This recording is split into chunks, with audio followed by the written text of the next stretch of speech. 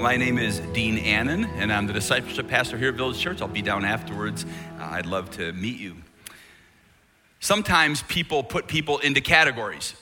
Now, sometimes it's not too bad, but other times it is.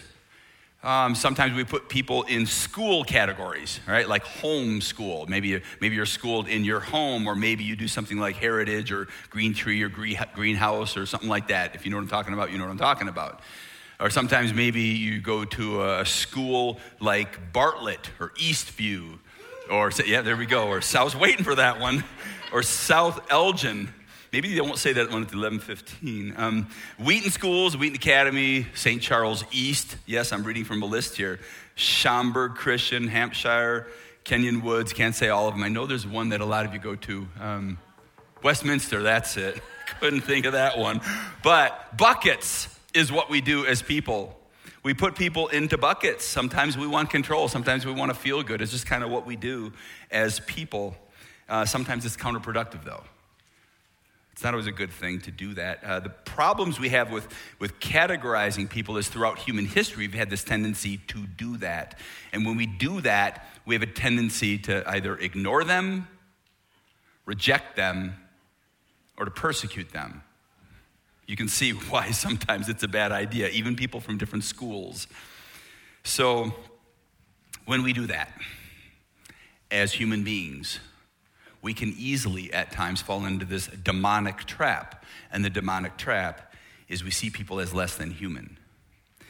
You know, our flesh wants to protect ourselves, right? It's just a natural thing. We isolate, we do that, and we create categories. But God uses faithful people regardless of their categories.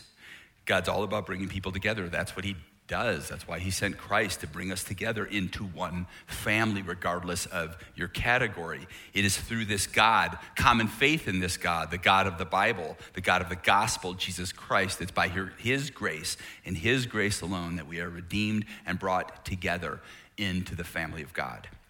So we're in the second week of a series called Orchestrated.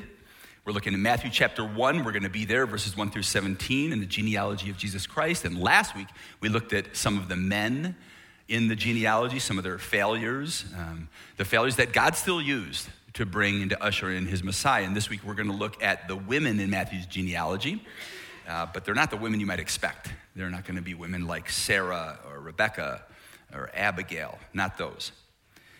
Let's look at Matthew chapter 1, verse 3 on the screen. It says, "And Judah, the father of Perez, and Zerah by Tamar, and Perez, the father of Hezron, and Hezron, the father of Ram, and Ram, the father of Amminadab, and Amminadab, the father of Nahshon, and Nahshon, the father of Salmon." Verse 5, "And Salmon, the father of Boaz by Ruth, and Boaz, the father of Obed by Ruth, and Obed, the father of Jesse, and Jesse, the father of David the king.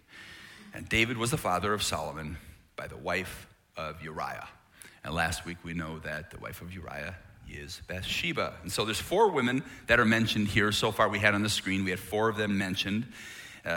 One more will come in verse 16, and that's Mary, the mother of Jesus. But these 5 women here they are on the screen. Tamar, Genesis chapter 38. Rahab, that's in Joshua 2. I'll put the slide up again one more time in case you want to see those. Joshua chapter 2 and chapter 6, that's Rahab. Ruth, the book of Ruth.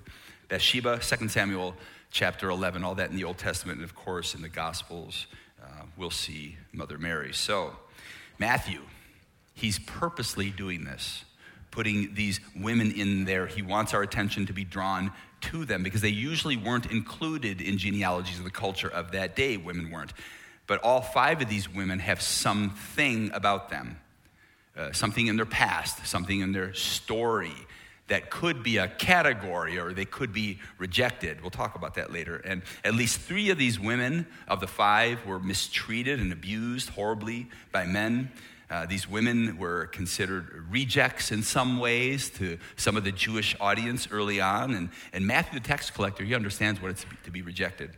And he puts these women in the genealogy. So I want to tell the stories. We're going to have to go pretty quick, but I'm going to tell the stories of these 5 women, their differences, their commonalities, their pain, what God took them through, and their faith, and how God orchestrated all of that to bring in his Messiah.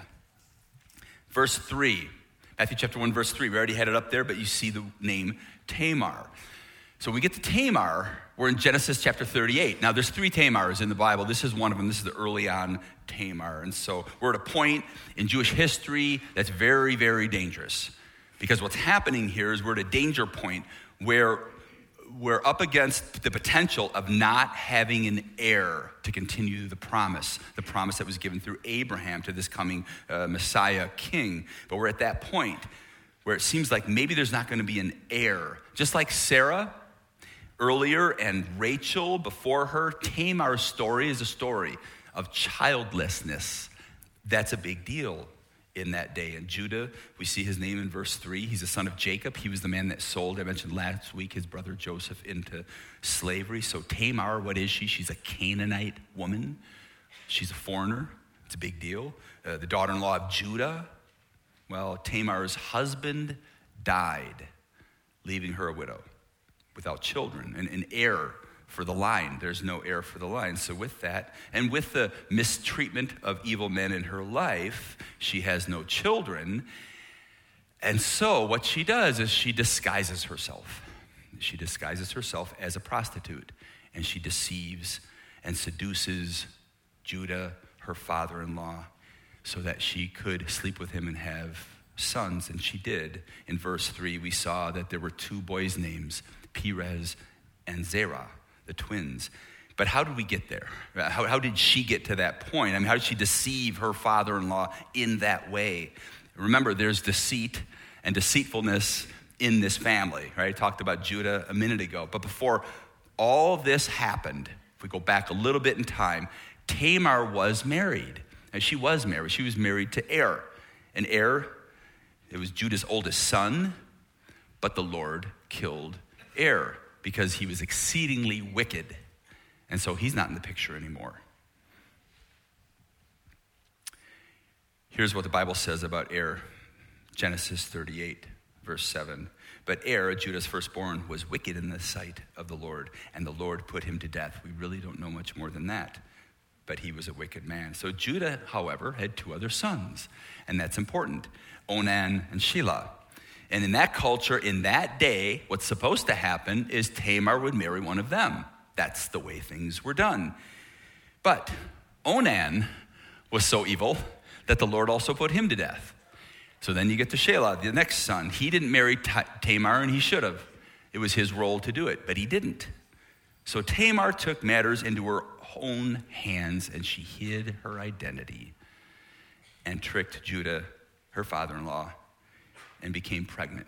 And she delivered the 2 sons that I mentioned. That's how we got there. Doesn't sound pretty. This was just evil.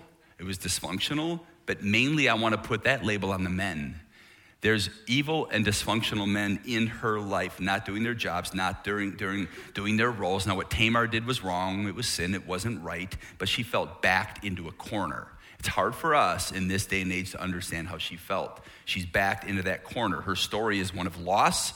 Her story is one of pain. Her story is one of evil and evil people around her, childlessness and deception. That all fills Tamar's story.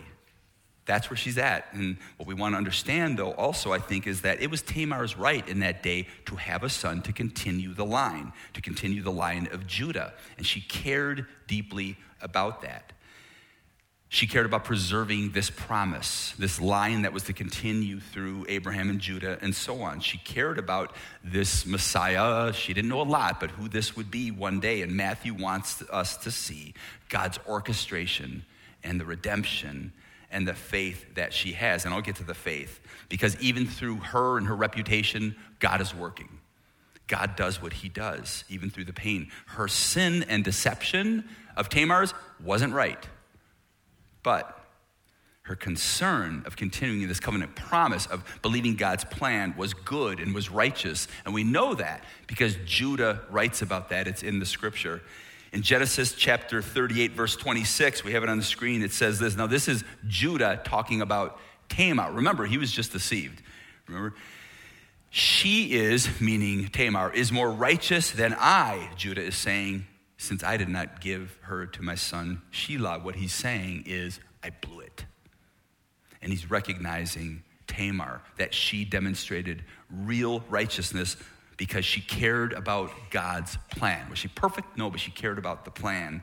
And Perez, her son, then was born and continued the lineage. Well, that's Tamar, that's her reputation. There's another reputation, another person to turn to, and that's Rahab. This is verse 5, turning to Rahab. Verse 5, won't read the whole thing there again, but basically we see Rahab and Solomon, the father of Boaz, by Rahab. Rahab's story is found in Joshua chapters 2 and 6. Rahab also was a Canaanite, just like Tamar. But Rahab didn't pretend to be a prostitute. She was. And so Rahab comes from an idolatrous people, immoral people, the Canaanites. If you know much about history in the Canaanites, that will make a lot of sense to you. But God was doing something in this Canaanite woman's heart. He was working on her heart. The scene is Jericho, the walled city. And the Israelites are set to take over Jericho through military action. But she heard about the power of the Israelites' God, of Yahweh God, and she feared, but she also had faith in the Israelites' God. Why? Because she knew of the power of the Israelites' God. 40 years earlier, they all knew the story about Israelites' God parting the Red Sea. They also knew that in recent history, more recently, there were victories that God gave the Israelites over the king of the Amorites. And now, the same people, the Israelites, are waiting to attack outside the walls of Jericho. And 2 Israelite spies, remember the story? Came in, and what did she do with those spies when she discovered them? She hid them. She hid them. Not hit them. She hid them. That'd be a different story. She hid them and protected them. Rahab said to them these words in Joshua chapter 2, verse 11. This is Rahab talking to the spies, the Israelite spies. And as soon as we heard it, meaning the Israelite victories over the Amorites, our hearts melted and there was no spirit left in any man because of you. For the Lord your God, listen to this, he is God in the heavens above and on the earth beneath. These are Rahab's statements, her declaration, if you will, of faith when she says, he is in the heavens above and on the earth beneath. He is God, is what she's saying. So this is her faith in the power of God, but her faith also in the mercy of God. Not in herself, but in God. And so God spared her life, and God spared the lives of her family. And then Israel, you might know the story, conquered Jericho. And Rahab did that. Her faith made her stand up to the culture, to the immorality of her culture, to where her people were against God's people, but she stood up against it and abandoned everything that she knew that her culture was telling her to do, and she followed God instead. And courage is just a demonstration of faith. I sometimes think of it as that simple, because faith, however, is always in something. I want to play that out a little bit. Faith is in something. Faith is not faith. Faith isn't faith in faith. That makes no logical sense. Your courage can only be as courageous as the object of your faith, as is the object of your faith. So Rahab's object of her faith was in the one true God of the Bible. That was the object of her faith. This God who was all powerful, she knew that. The God who was full of mercy, she also knew that. Her courage didn't have the basis in her. Her courage had the basis in God. That's important. God doesn't simply command courage for no reason. It's not like he's a coach at halftime during a football game saying, okay, players, look within. Go deep. You have courage in there. Bring it out. I want to see it. God doesn't do that. He never does that. Instead, what he does is he says this. In the Bible, regularly he says these words, fear not. It's another way to say have courage. When he says fear not, what does he do then? He gives a reason. He gives a reason every time. What's the reason? It's him. It's himself. It's God. It's his nature. It's his plan. And it's his power. Every time the courage comes from knowing this God. It's not what's inside us, it's who God is. And God says in the Bible, many times he says words like, fear not, and then he says, I am the one who helps you. That's where her courage came from. So this previously immoral woman, Rahab, who's a foreigner, Matthew includes her in his genealogy of Jesus, and Rahab is celebrated also in the New Testament.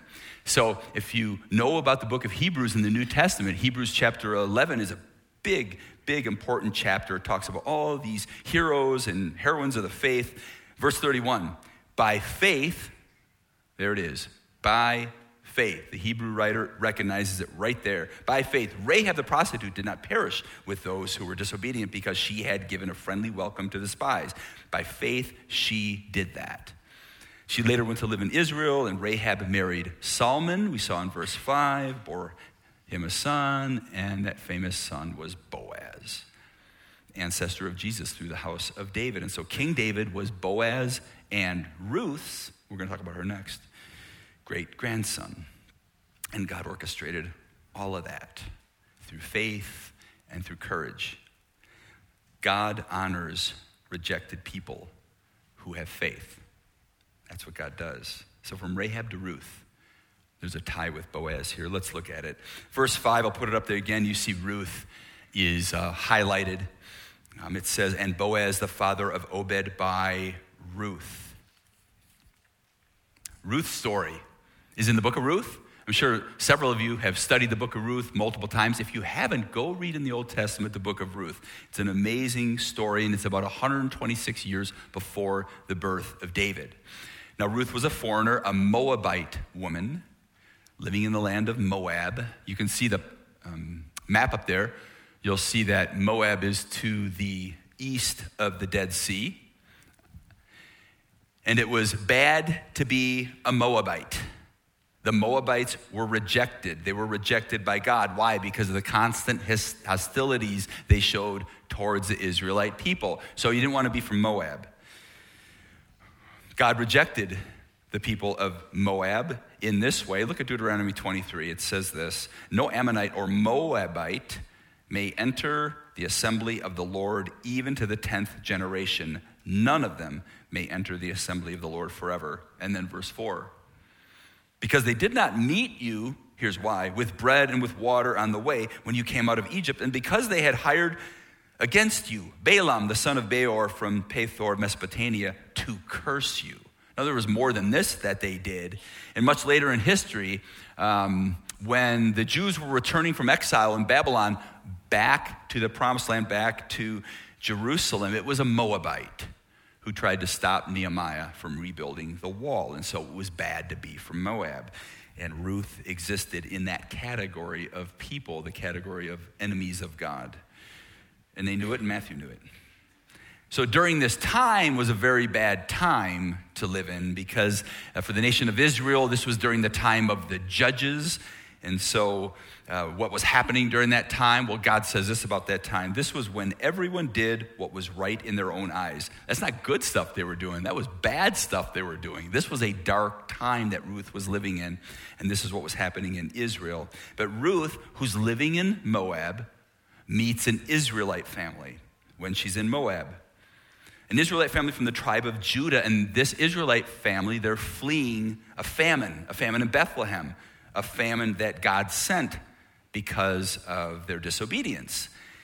And so while she's in Moab, then she meets this Jewish family, and she marries one of these Jews, and he dies, leaving her a widow.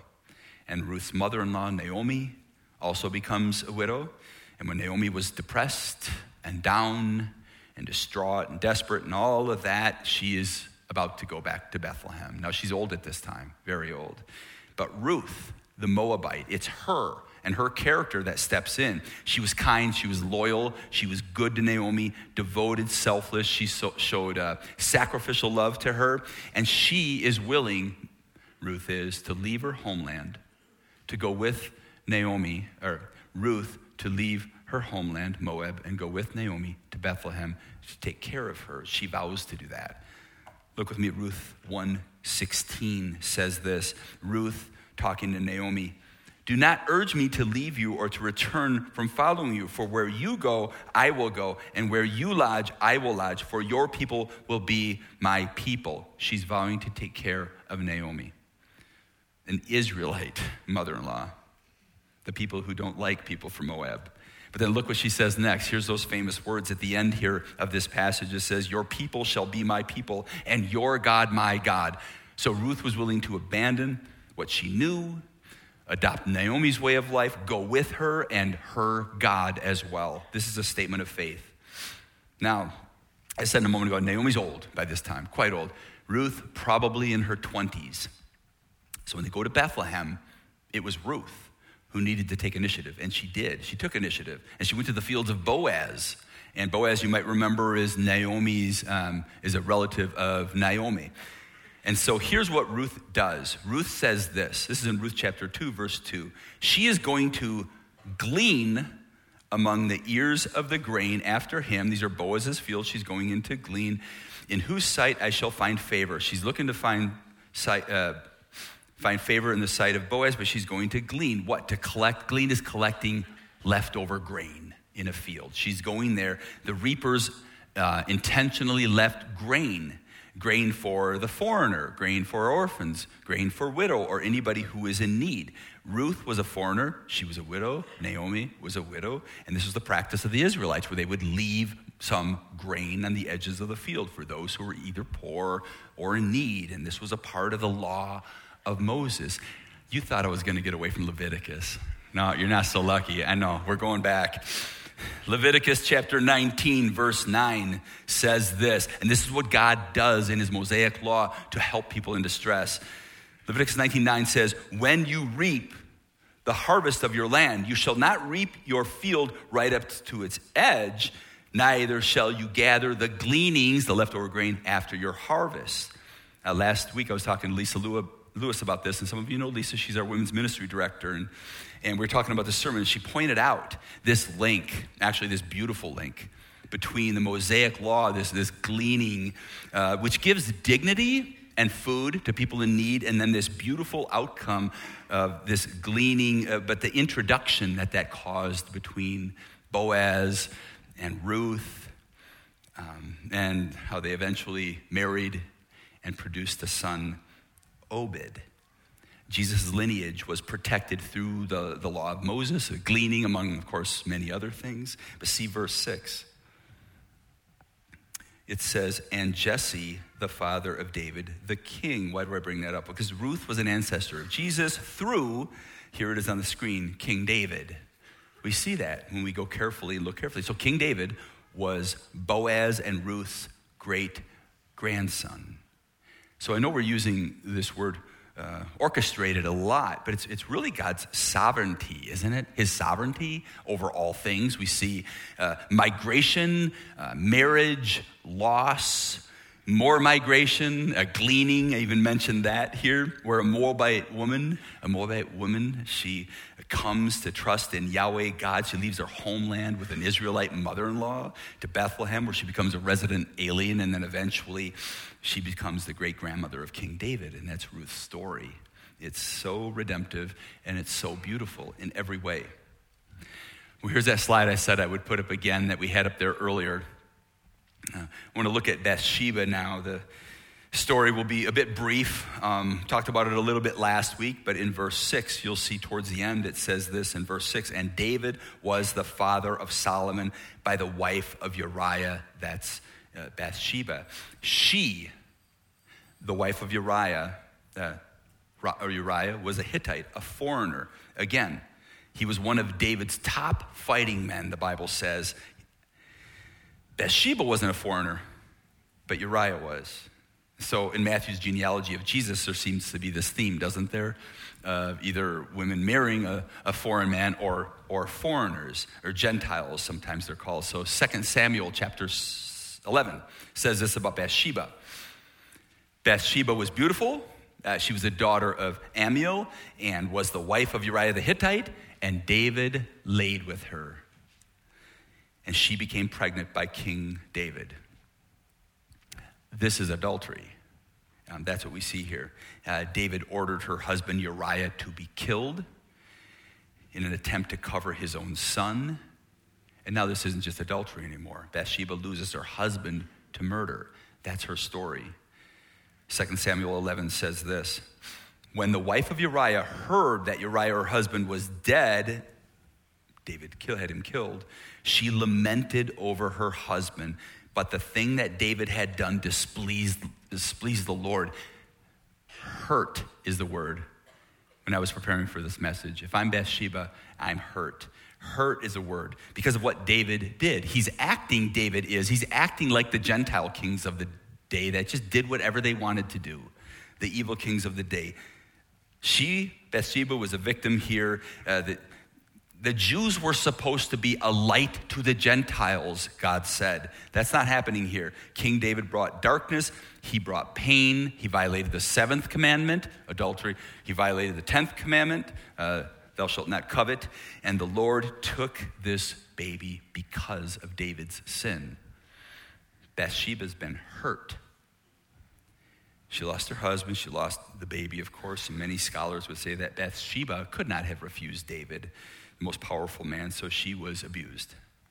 And Matthew reminds us all of this. He reminds us of all of this in the ugliness when he says the wife of Uriah in the genealogy of Jesus. But God used this again. He always uses this. He's a redeeming God. It's his business. Eventually, David and Bathsheba, they have 4 sons together, and one of them was Solomon.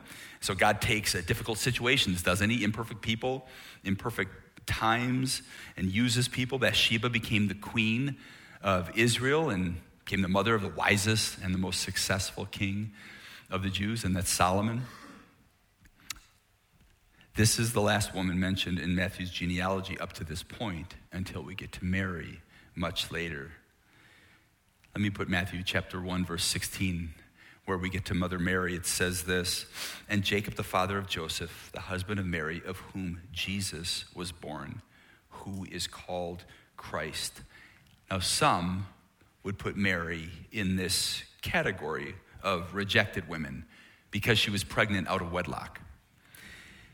However, think about the apostles for a moment. Matthew, for example. Matthew, how did he learn the value of women? It wasn't from his culture. He learned it from Jesus. In that culture, women oftentimes were second class, but Jesus completely blew that idea out of the water.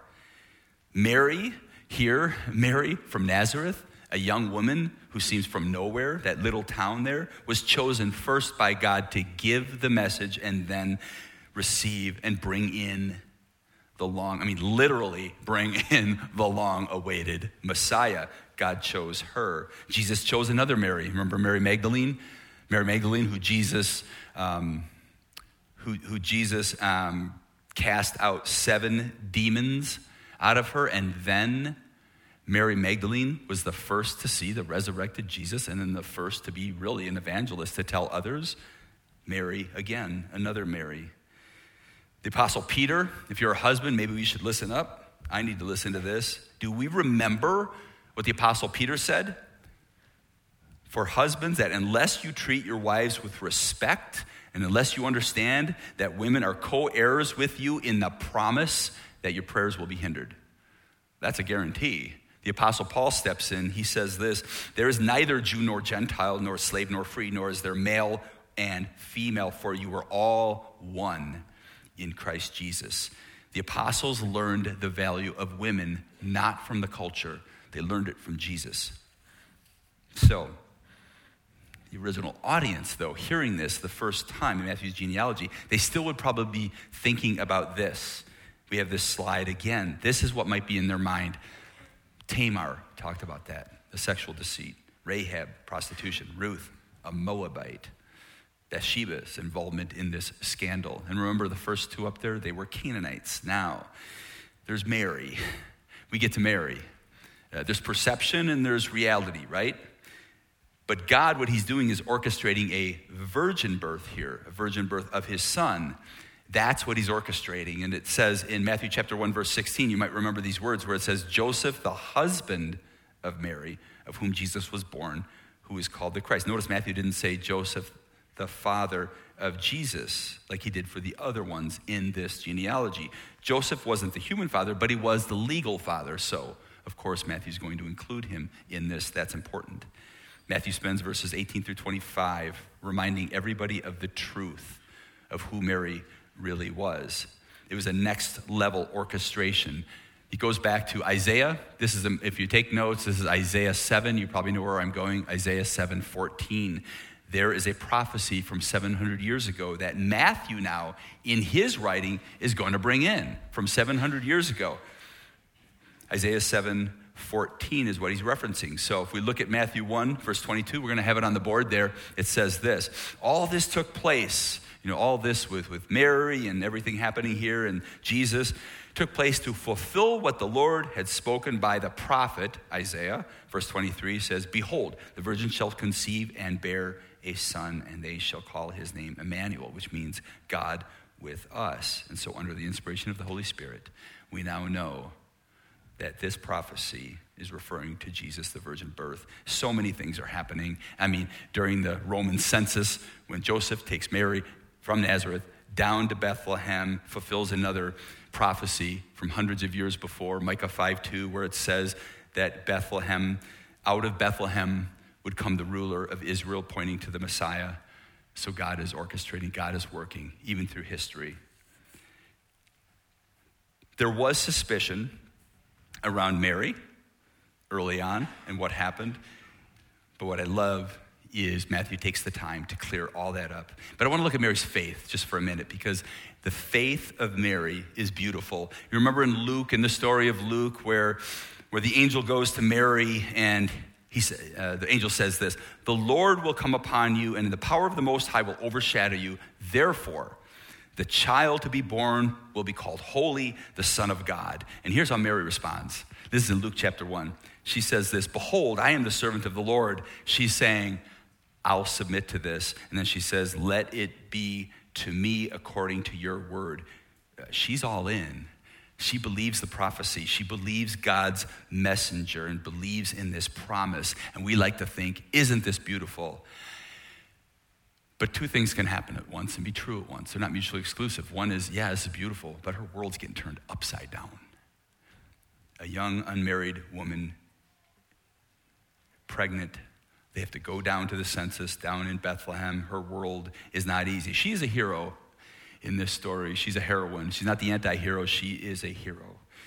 Yeah, Mary sings a song. She sings a song about this. It's up in Luke chapter 1, verse 46, and she says these words of praise like this to God. She says, my soul magnifies the Lord, and my spirit rejoices in God, my Savior. And then she says, for he has looked on the humble estate of his servant, for behold, from now on, all generations will call me blessed. For he who is mighty has done great things for me, and holy is his name. Beautiful. It is beautiful. Like at Christmas time is beautiful too for us, right? We look around, we see all the lights, we see a Christmas tree. I have a picture of a Christmas tree that's beautiful and peaceful. It's outdoor, it's got snow. Wait, we don't have snow. That's somewhere else. But there's a rough road, really, to this beautiful story, to getting there where God works, but he redeems even through the hard things. Rarely is something worth doing or having easy or clean. Oftentimes it's hard and it's messy to get to the right things, what is good. That's true of the coming of Jesus. Matthew makes that point very clear, even in and through these 5 women, the people that other people would reject. Jesus ignores categories, but not people. Just like Jesus chose Matthew, Matthew was despised by his own people, the Jews. He was collecting taxes for the Romans. But it's the gospel of Jesus Christ that gives us the forgiveness we need for all people, anybody who will trust in Jesus for forgiveness of sins today. If you feel out there, if you feel marginalized, if you feel rejected, realize that God's plan is to bring you in. Do you know that? Maybe you've never done that. Maybe you feel over there, you're different. If God is tugging on your heart today, if you've never asked Jesus to forgive your sins based on his sacrifice on the cross to pay the penalty for your sins, you can do that today. If you do that, believe in his resurrection 3 days later, that he is God and he is man, the Bible says you will be saved. The only category that you and I don't want to be in is the category of condemnation. God calls us out of that into his family, and it's for everybody. We should do everything we can to push back on something that I call gospel killers. And by gospel killers, what I mean is anything that stands in the way of getting and seeing and believing God's grace or giving God's grace to other. The forgiveness of sins that comes by trusting and believing in the shed blood of Jesus Christ. Anything that stands in the way, that's a gospel killer. See, God sees people, not rejects, ever. So what can we do about this? I have a few so whats I want to put on the screen. The first is this: identify what categories you've created for yourself and for others. So perhaps you're thinking of yourself today as I'm an agnostic, I'm an atheist, I'm a realist, I'm a this or that. Maybe even it feels benign, but be careful, because what are you putting yourself in? It's hard to get out once you put yourself in. Or are you doing that to other people? People from other schools? Are we putting people in a different bucket? And if so, are we ignoring them? What are we doing? Are we creating space for people in our lives that are different? 2, place your identity in Christ Jesus only. Maybe ask yourself questions. What are you looking for? Are you in a certain group? When you ask yourself about yourself, what do you say? What do you perceive about yourself? What do you first say about yourself? And if it's not that you're a child of God, saved by the blood of Jesus, we have to be careful if it's not that first, because we can so quickly go down a wrong road, an aimless road searching that has no end, nothing but darkness, until we realize that we have our identity in Jesus Christ. Then we can be secure and ready to go. 3rd, see yourself as part of God's redemptive story. This isn't just for the people in the genealogy we're talking through here. This is for us. This is for you and you and you and all of us, literally. Think about how God's redeemed you in your life. Not just talking about for salvation. I mean your story, the ugly parts or the hard parts, maybe the painful parts. How has God redeemed you in those? And how can you help others? Because we can be part of that. As a Christian, we know we've been forgiven. Are we willing to forgive ourselves? If God has, can we forgive ourselves? Can we forgive others? Like the gospel shows we should? Can we do that? If so, we can stop rejecting people that are marginalized, and we can bring people in and be part of that redemptive story for them. And 4th, I had to put this in for women up there. I know. Just a plug, because I love it. This is Jesus and Women. This is going to be great. You can go to the hub, vcob.org/hub, and you can sign up for the women's Bible study that's starting January 14th, or the week of January 14th. Let's pray. God, thank you for your goodness. Thank you for your love. Thank you, God, that you don't see us like others see us. You don't even see us how we see us whenever we're off, God. And all of this is true because of the gospel. So God, I pray that we would believe, for anyone who hasn't believed yet, that would come to faith in this moment and just say, I'm sorry, God, I've sinned against you, and trust right now, even in the life, death, and resurrection of Jesus Christ for the forgiveness of sins. God, I pray for that. I pray that we would be gospel-believing and gospel-living people.